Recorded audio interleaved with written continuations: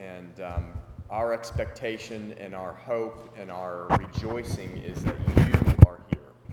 And we want to hear what you are saying. And so, Lord, as we gather together to hear your word, we honor you and we honor your word. And our confession is this, that without your word, we're aimless and we're lost. But we thank you that because you speak to us in the core of our being, that it would be more than words in an English language, it would be communication, the unveiling of truth in our innermost being. We pray that that would happen, and you said that that is the thing that you use to build your church. And so we invite you this morning, build us as your church into the image of the kingdom of heaven and of yourself. In Jesus' name. Amen. Awesome. So let's do a bit of review. So we've been discussing over the past while, and we're in the process even, and we've hopefully been a bit vulnerable to say that, we're on a journey.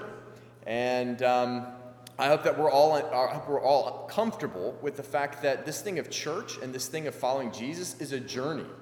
And we can, we like to pull things together and make it look like we've got everything figured out and all of this kind of thing. But in fact, following Jesus means taking one step, and you see that oftentimes the Word of God, as the Word of God says, the Word of God is a lamp to your feet. It's a light to your path. Last time I checked, a lamp doesn't show you the whole end from the beginning. It shows you the next couple steps. And so I'm very comfortable with the fact that we're on a journey, and comfortable that as long as our heart is truly seeking Him, then He works out what it is that needs to happen. As long as we're just kind of following Him and being faithful to hear Him and then obey. Hear and do. That's kind of the simplicity of the gospel. And so within that, I'm saying that as a local church, we are, I feel like, it's almost like I said a few weeks ago, it's like when an earthquake happens, the foundational plates underneath the surface of the earth shift. I don't know if you guys have ever seen that. Foundational plates, and they collide with each other, and one of them gives way, and that's what causes something to manifest upward on the surface of the earth. And I feel like there are foundational plates in the life of this church that are saying we need to. What we're doing right now is not exactly facilitating the fullness of what we're called to do, and it's a tension and something is going to manifest here in the way of how we do church. And one of those things is the fact that we're shifting into this room, which is perhaps a small step, but there's an intimacy that we're hoping to facilitate, and kind of that traditional church. And I have nothing against church. In fact, I would be happy if we grew to 150 and went back into that, whatever the case is. But there's something of it's not just sitting in a chair and looking forward. Church is about family. And so we've talked about the concept of church as it is in the Scripture, because I feel like as a church in the days to come, we're going to be reformatting what the rhythms of our church life look like to facilitate critical values of the kingdom of heaven that God has given us to walk out. And one of those things is family that we just talked about. So just to kind of remind us of a concept, if you look back in the Old Testament, the overarching concept, almost like Google Earth. If you've ever seen Google Earth and you kind of like go back, and you end up seeing like the whole globe at once. If you do that with the Old Testament, look at the whole thing. One of the huge themes, if not the big theme, I guess, is Jesus. Even though he may not be mentioned, it's actually all about the Christ coming. But it's this thing of the temple.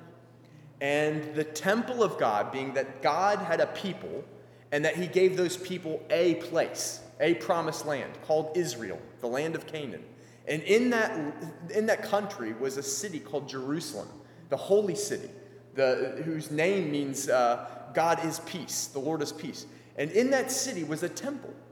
And it's like the epicenter around which the whole of the people of God and the culture and the society that he was creating in the earth, it all revolved around the temple. And the temple was this physical building in which God was believed to dwell. And we find out in the New Testament over and over that the people of God are the temple of the Lord. They're being fit together as living stones, the scripture says, to be a habitation of the Lord through the Spirit. In other words, God wants to live in the earth. That's always been the point of God, is that he wants to have a place to live and dwell in the earth, being the people of God, except in the New Testament, it's no longer a building. Do you guys know that God does not live in this building? And any other church building that you see in this city or in this world, God doesn't live there. And it's not holy. Maybe we pray and consecrate it to God or whatever. It never was meant to be the temple, the living place, the dwelling place of God. You and I are. Any person who has received Jesus are literally the living, the habitation of God in the earth. That's the idea. And so we've been looking at, okay, well, not just redoing everything that we've known church to be. Let's allow the Lord not to show us new things about what church is, but to go back to those ancient truths that perhaps have sometimes been lost. And one of those ancient truths is that Jesus said when he began to gather a people together, in Matthew chapter 6, the first time you see him separating from this throngs of people who didn't really know who he was, but they were gathering together because they heard about the miracles that he was doing, and they were interested, but standing from afar. From that group of people were people called disciples. They said something to the effect of, this man is the Messiah. I'm following him. That was the first church. And when he first taught those people, you know what he said? Revolutionary new concept. He said, he referred to God as Father. Revolution. You and I, it's like, you're a good father. And we're used to this concept. In that day, maybe even a blasphemous concept. But what he was doing is drilling in that no longer is God the communal, the collective national God, the God out there somewhere that has manifested in some way. He is your Father, and you are his son, and you become his son by believing in me, the Son of God, not me, Jesus. By believing in me, the Son of God, by that you become a son. That has always been the purpose of God, is family. And that the essence of true church, as God has always desired it, is not simply meeting together on a Sunday morning or afternoon, although this is important, but it's important for the facilitation of the real purpose of God, the development of family on earth as it is in heaven. Family. That you and I and our identity are not just another institution in the city, and that this city doesn't need yet another institution, that what the city needs is family, because that really is what God is building, family. And so I'd like to remind us, because we are all Detroiters in the room, am I right? Even if you're in Metro Detroit, you're still a Detroiter. I'll let you. The people who live in Detroit are like, why did you say that? That's not true.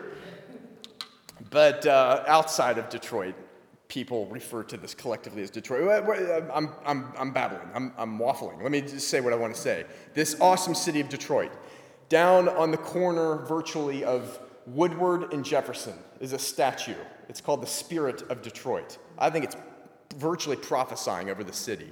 And it says this, that the artist expresses the concept that God, through the spirit of man, is manifested in the family, the noblest of human relationships. And if there's anything that has been broken in this city, it's the degradation of family, of fathers being fathers, as God had originally called us to be, as moms taking their place, and that unit leading well children, so that they could grow up as robust, healthy, and whole children, adults who could fulfill the call of God on their lives. And not only that, but the church itself would be a family. And the last time I checked, for us to be a church family, we need to be made up of many healthy families. And to that end, we're discussing this thing of parenting and family. And let me make something clear. Excuse me. That what we're talking about here applies to every single person. This is obviously relevant to parents, but this is also going to be relevant to anyone who is a child of God. Because we're not only talking about it in the context of how to parent our kids, but we want to include that in there.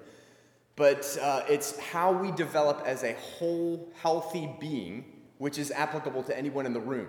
But certainly, we want to look at how can we help our children to mature and develop in 4 particular areas that the Scripture says that every believer needs to develop in, or that Jesus himself, as a child, developed in. So this will be applicable to you as a parent. It will be applicable to somebody who may be a parent in the future. It will be applicable to anyone who is involved in making disciples, which is, in fact, the call of God on the church, if I'm right, what Jesus told us to do. Make disciples, in other words, mentor and influence other people with anything that he's given you. And it's applicable, as I said, to any person who is a child of God because you're a follower of Jesus and you're growing. So if you look with me to Luke chapter 2, and in this, the 52nd verse, today we're going to talk about developing in favor with God, and I'll explain what that means. But in Luke chapter 2, verse 52, you see Jesus as a 12-year-old, and he goes with his family to the city of Jerusalem. They were in Nazareth. They go to Jerusalem, and they are the Passover, to celebrate the Passover, an annual event in the rhythm of Jewish life. And when they come back, Jesus is still in Jerusalem. They don't even notice that he's not with them when they leave, and they have to go back to Jerusalem. It takes like 2 or 3 days to find him. Whole other story. But he's 12 years old at this point, and it says that he goes back with his family to Jerusalem, and he submits himself to his parents. And we know that he'll be there for 18 years because he's 12, and we don't hear anything of him until 18 years later at the age of 30 when he appears in the ministry of John the Baptist, gets baptized, and is ushered into his earthly ministry. So for these 18 years, this is what the Scripture says, that Jesus increased in, number 1, wisdom, number 2, stature, and in number 3, favor with God, and number 4, with man. Wisdom, stature, favor with God, favor with man.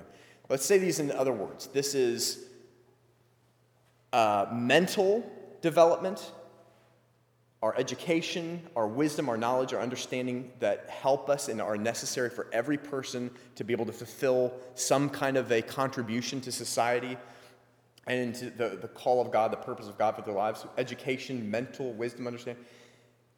It is stature, which is physical. How many of you who were here last week have thought, because we talked about wisdom and stature last week, how many of you here last week have thought this week about diet and exercise? Now, you don't hear about this perhaps in church very often, but it's critically important because the same God who creates this spiritual stuff, miracles and this Word of God, and all, he created this physical body. And like practically speaking, we need our kids to grow up physically as well as in all the other 4 compartments.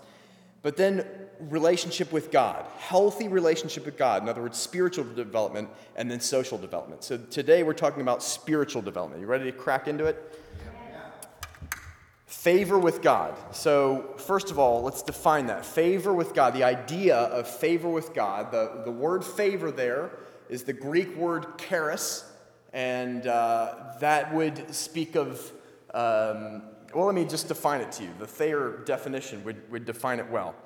It is that which affords joy, pleasure, delight, sweetness, charm, loveliness, or favor.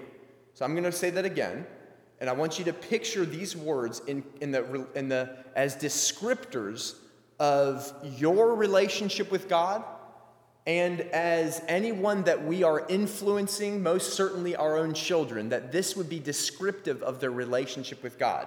Because these 4 areas says that Jesus grew in favor with God. In other words, healthy relationships. So again, here are the words describing what the relationship with God is to look like. That which affords joy, pleasure, delight, sweetness, charm, loveliness, favor. So let me make a point as we're getting started that relationship with God, many in the room know what it is to receive Jesus by faith and to become what the Bible calls born again, a child of God. And we know theologically that we become right with God. We're accepted, we're a child. Here's sometimes what we forget. that just because we have received Jesus and we become a child of God does not mean that our current relationship with God is healthy. So we become accepted by God, but the reality is that God is a living being. We're made in his image. We are relational. He is relational. Right. And I can be accepted by God, but I can be walking in a place where my relationship with him today isn't sweet. And what we want to do is cultivate in our own lives and by extension in our families a sweetness of relationship with God. And there's one word that hinges on how that relationship is sweet. Are you ready for it? Faith. Faith is the key.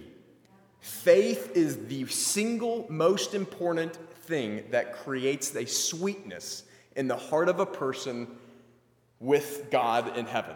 And we want to walk by faith. And as we do that, we can pass it on to our kids. That creates the sweetness between heaven and earth. And so let's look at Romans chapter 5, verse 1 and 2, and kind of dig into this. So here's where we're going to be going here in the next couple minutes, is that God has called us to develop healthy relationship. Doesn't matter if you're talking about from a parenting perspective. Let's be honest right up front from the beginning. You cannot parent your kids into something that you don't walk into yourself. Ultimately, you're just going to give away what it is that you have, which, by the way, can be scary, right? But can I encourage you, though? Parenting is a part of making disciples. Yes. And in Matthew chapter 16, when Jesus first commissioned people to make disciples, the 12, he came and manifested himself as resurrected to this 12 people. And you know what these 12 people did? They didn't believe him. He had been telling them that he was going to come, he was going to die, and then he would come back. He told them, he prepped them, and then when he did it, they didn't believe. There's this guy, Thomas, is like, well, let me actually touch your wounds. I want to touch your wrist, and I want to touch I want to see, is this really you? He had to feel physically in order to have faith and believe something of a spiritual truth, right? So then Jesus said in Matthew chapter 16, the Bible says he rebuked them for their doubt and unbelief. So it seems like they are completely discredited from being used by God in the preaching of the gospel. Am I right? They didn't believe the message themselves. Next words out of Jesus' breath, he tells them to go, preach the gospel to all the nations. Those who believe will be saved. Those who don't believe will be condemned. They right there could have been saying, I didn't believe, and I saw you. How can you be telling me? Because God calls you not because of your perfection, but because of his call and his grace. So what I'm wanting to say is, as parents, don't feel as though you have to have everything right in your life. God has entrusted that child, or as mentors and influencers, God has entrusted that to you, and he always uses you, even though you're imperfect. So let's look at this. Romans chapter 5, verse 1. Therefore, being justified by faith. So I want you to understand that. The way in which we come from a place of being in wrong standing with God to being justified, meaning that we are acceptable, we're made right, is faith. Justified with faith, we have peace with God. In other words, anything that had been creating division has been obliterated by faith. Would you agree with me that relationship with God begins with faith? That's the key. That's the doorway. Peace with God through our Lord Jesus Christ. Let's make sure we understand what the basis of our faith is. It's one person and one person alone. It's Jesus. He is at the center. Romans 5, verse 2, through him we have access by faith into this grace in which we stand. And the word grace there is the same word used in Luke chapter 2, where it says favor with God. That word for favor with God is the same word as grace, charis, that which affords loveliness and joy and sweetness. So let's say that again. Through him we have access by faith into this sweet, joyful place of relationship with God in which we stand. What is it that gets you into that place? Faith. My friends, this is what I'm saying, is today, we want to live in favor with God. We want to live in the sweet place of God. This is all God's looking for. Believe me. That's it. Believe me. I can remember when I was, when my older son, who was just playing the cajon drum back here, was a small one, and he was still in need of diaper changes, that he had a strong emotional response to changing diapers. Anyone ever raised a child who were not easy with the things that needed? So he needed to have his diapers changed, and when he would get upset, and we'd know, and he would smell, and we would know, okay, it's time for a nappy change, as we say in South Africa. So anyways, we would take him, and the kid, once you opened up his shirt and you got him to where his skin was exposed to the cooler air, he didn't know what was going on, but no, he didn't like it. And he didn't understand that I was just wanting to respond to the thing that he wanted.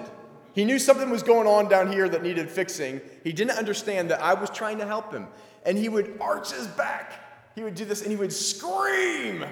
And it would be like this, people who, we would take him out of the living room having a social moment to go change his diaper, and they would think there was like World War III going down.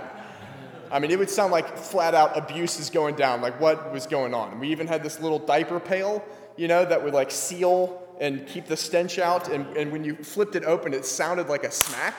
And so he would be like, ah! And then you'd hear this, and people would be like, whoa, They looked like we needed to step down from the ministry. But anyways, there was like this arched back thing, and I can just remember looking at Peter, like, trust me. I see what you need. I'm trying to help you. If you would just settle down, I can help you.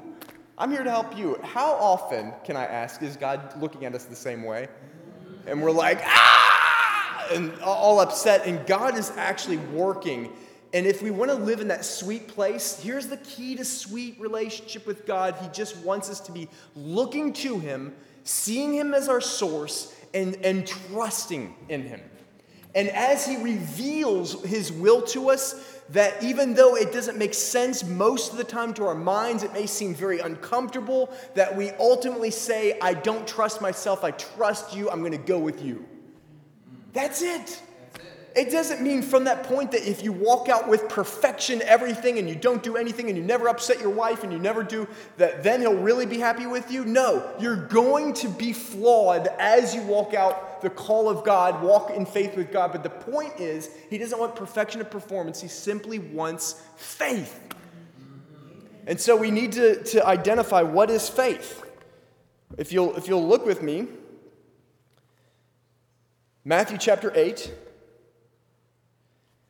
Matthew chapter 8, starting with verse 5, there's this a Roman centurion. So he was kind of like an army figure in the Roman army. He would have been over 100 soldiers. And this is such a critical picture of faith, because we see in this story, in Matthew 8:5, we see in this story that Jesus actually marveled. He was inspired by a person. Now I want you to take into consideration that a man, like as in a created human, something that Jesus Himself, in fact, created, because He was God, He was marveling at something a person did. Doesn't that blow your mind that you would make God marvel? Like be amazed? Let's look at this. When Jesus had entered Capernaum, a centurion came to Him asking for him. Lord, he said, my servant lies at home paralyzed, suffering terribly. Jesus said to him, shall I come and heal him? And the centurion replied, Lord, I do not deserve to have you come under my roof, but just say the word and my servant will be healed. For I myself am a man under authority with soldiers under me, and I tell this one, go, and he goes, and that one, come, and he comes. I say to my servant, do this, and he does it. What is he saying? He's saying, I get authority. I get that I myself am under authority, and so I obey the commands of somebody higher than me. And I get that there are people that I am in charge of, and that I say, and they do. I get the authority thing, and what he's alluding to is that Jesus, you are the head honcho. You aren't even just over some army, you're over the nations of the earth. You're over all of creation. You are God. And he says, I'm not worthy for you to come, but just say the word and my servant will be healed. And when Jesus heard this, verse 10, when Jesus heard this, he was amazed, or another translation say he marveled. God, in the form of a man, marveled at the faith of another person. And he said to those following him, truly, I tell you, I have not found anyone in Israel with such great faith. I would think if you're making Jesus marvel and be amazed, I would say that you're probably walking in a favorable relationship with God. What I'm wanting to say is that is the key right there. That's the key, is faith. So what is faith? Let's identify it. It is surrender of our own will. It's surrender of our own will, and it's seeking him for his will. That's faith. In other words, I can spell it out in one word, trust. We know of his authority. We know his authority. He has all power. He is the solution. He's the maker, the creator. He's got the answers. We look to him and don't trust in ourselves. That's it. Now, how can we trust in him? And I'm going to get into some practical stuff in just a minute, but I just want to say this. Isaiah 53, because this is so important. We need to know this, and in as much as we know it, we then have it to give away to those that we're leading. And we'll get into some practical things just in terms of how to facilitate that as parents. But let me just say this. Isaiah 53, prophetic of the love of God that would be revealed through Jesus. Because how can you trust somebody unless you know that they love you? Am I right? How can you trust somebody unless you know that they have the power to actually help you? And in Isaiah 53, listen to this. 600 to 800 years before Jesus came into the earth, these words came through the prophet Isaiah to speak of what he would do and reveal the love of God. Surely he took up our pain and bore our suffering, and yet we considered him punished by God, stricken by him, and afflicted. But he was pierced for our transgressions. He was crushed for our iniquities. Does that sound like an angry God? The punishment that brought us peace, in other words, good relationship with him, that punishment that was necessary to bring that about was upon him. And by his wounds, we are healed. We all, like sheep, having gone astray, each of us has turned to our own way. We rightfully should be smacked by God. We're all gone our own different ways, but the Lord has laid on him the iniquity of us all. He was punished for every single thing that ever has been done, never will be done by you and me. That is the love of God. I can trust somebody who is willing to do that when I was the one that deserved it. And he did it for me. So, and let me just say this. I've said it before, but just before we get into the next little thing. Who made up the rule that somebody would need to be sacrificed in order to atone for our sins? Who made that policy? God actually did. God created the policy so that there would be a requirement that he only could fulfill so that he wouldn't just say, I love you, but he would have a thing in place where he would have to demonstrate his inexhaustible, unbelievable love for us. So, 4 things that we can implement to help facilitate faith in our children to help develop a positive relationship with them. You ready? First thing, saturate yourself and your family environment with the love of God and the gospel. Saturate. So in other words, it's the revelation of the gospel. Make sure that is saturating your own heart every day. Here's within that, one tip.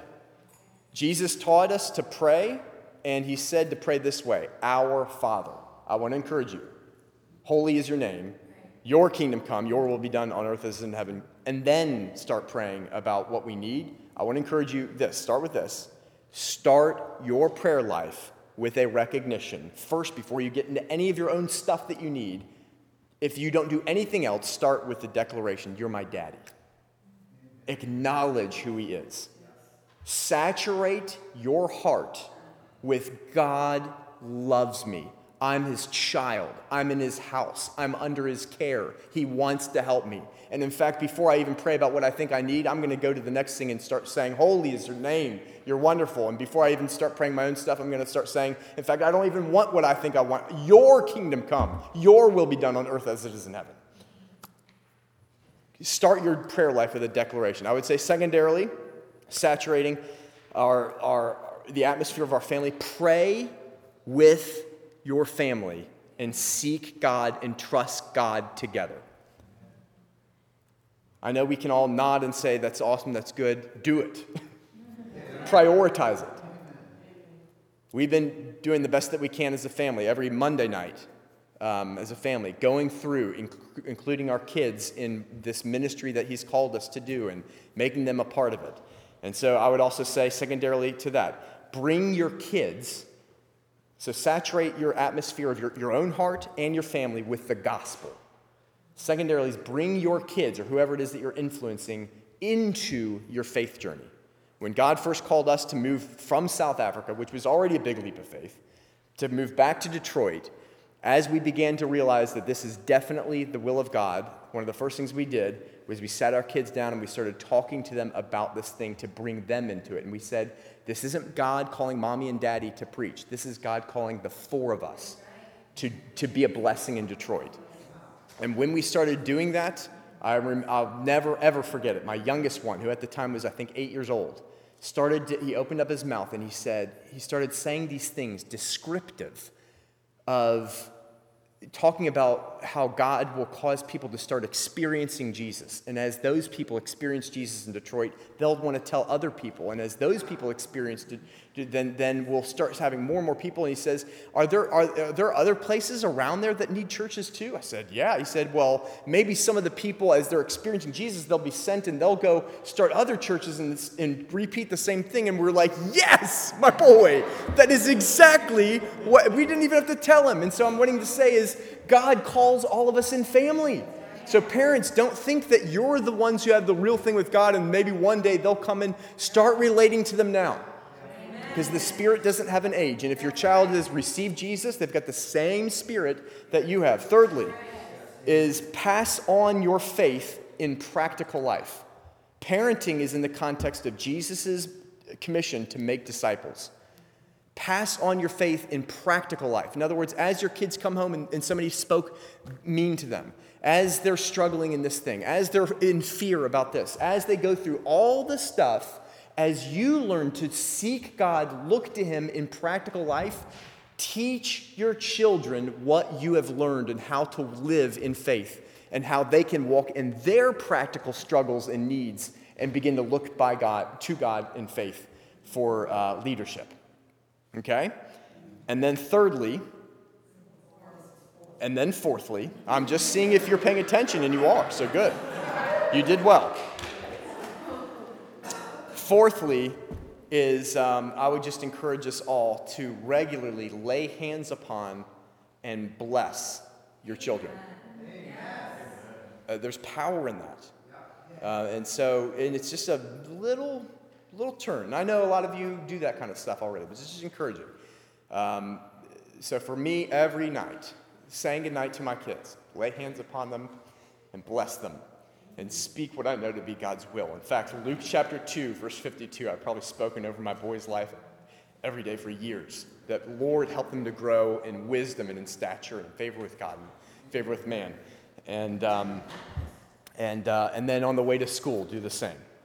So we are going to take communion.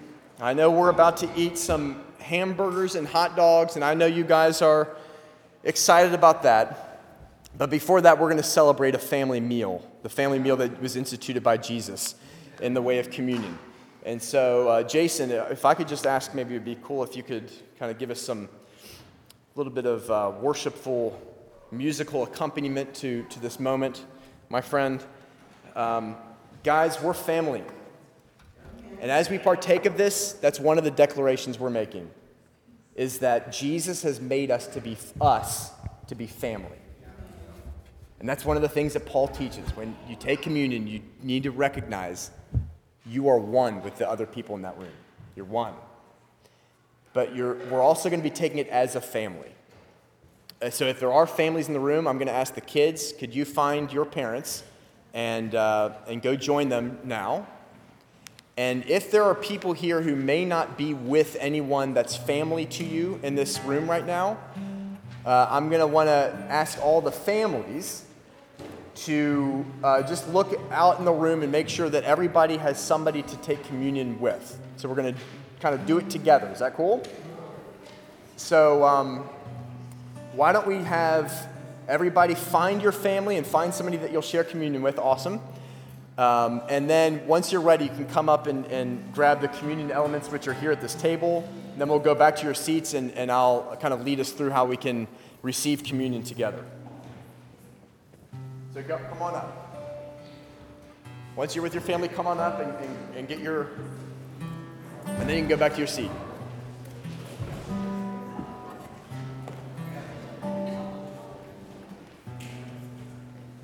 Once you have your stuff, just go back to your seat and I'll lead you through.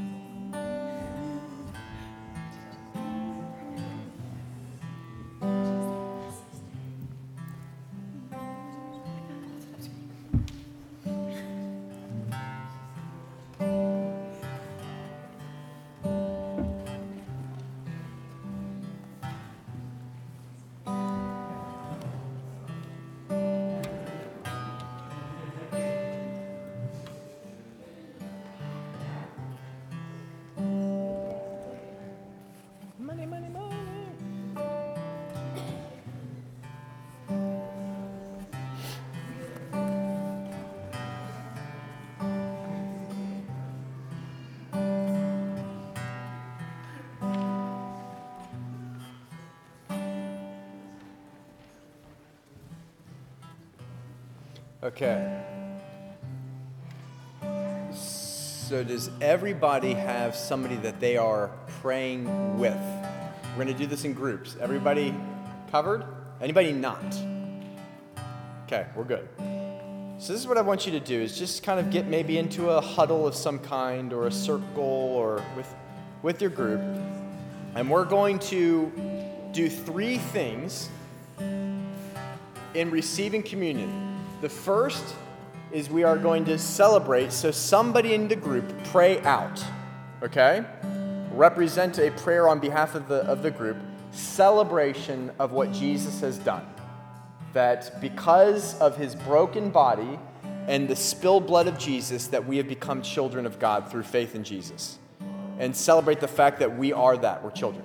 Secondly, pray that his kingdom come in our families, in our households. So there could be some single households here. So every household represented in your group, let's pray his kingdom come. And then thirdly, let's trust and say that in receiving this, we're receiving you, we're receiving your leadership, Jesus, to lead us into your will being done in each of our households. Is that good? Let's consecrate ourselves to the Lord. Let's pray.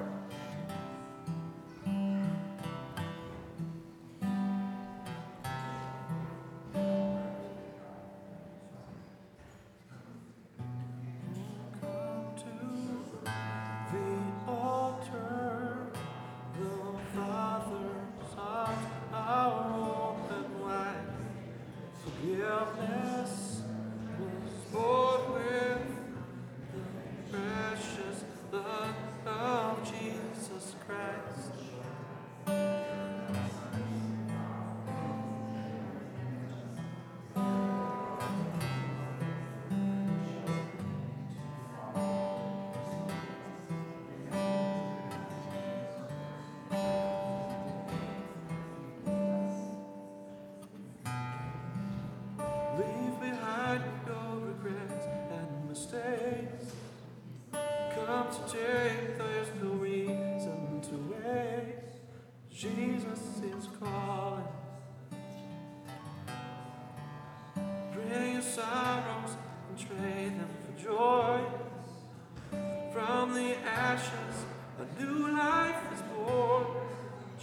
Jesus is calling.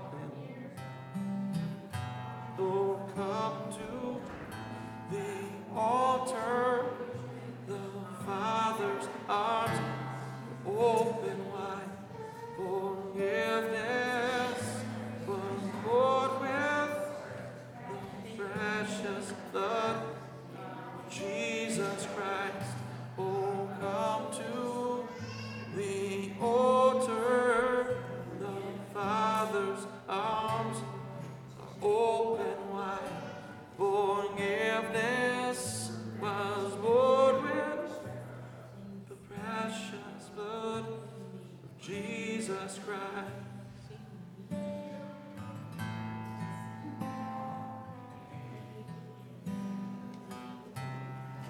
Oh, what a Savior. Isn't He wonderful? Sing hallelujah. Christ is risen. Bow down before Him, for He is Lord of all. Sing hallelujah. Christ is risen.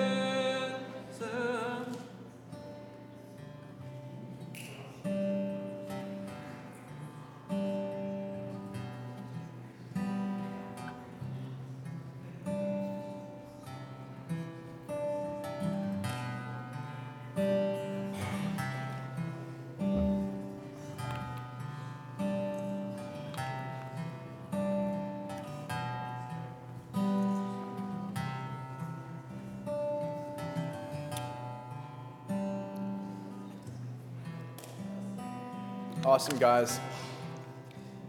We're going to break now. But I just want to say, let's catch that heart.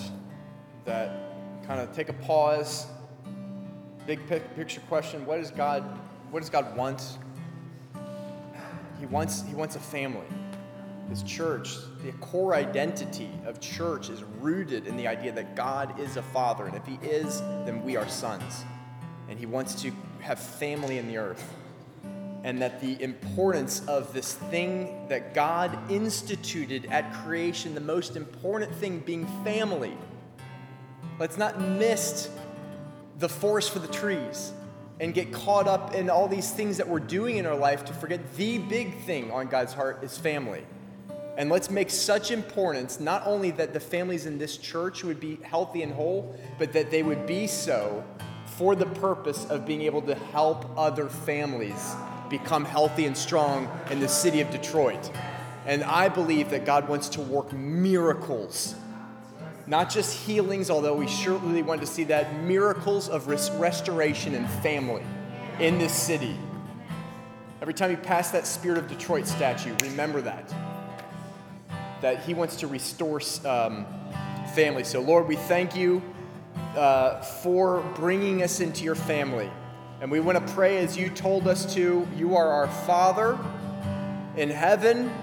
You're holy. You're perfect and wonderful in all of Your ways.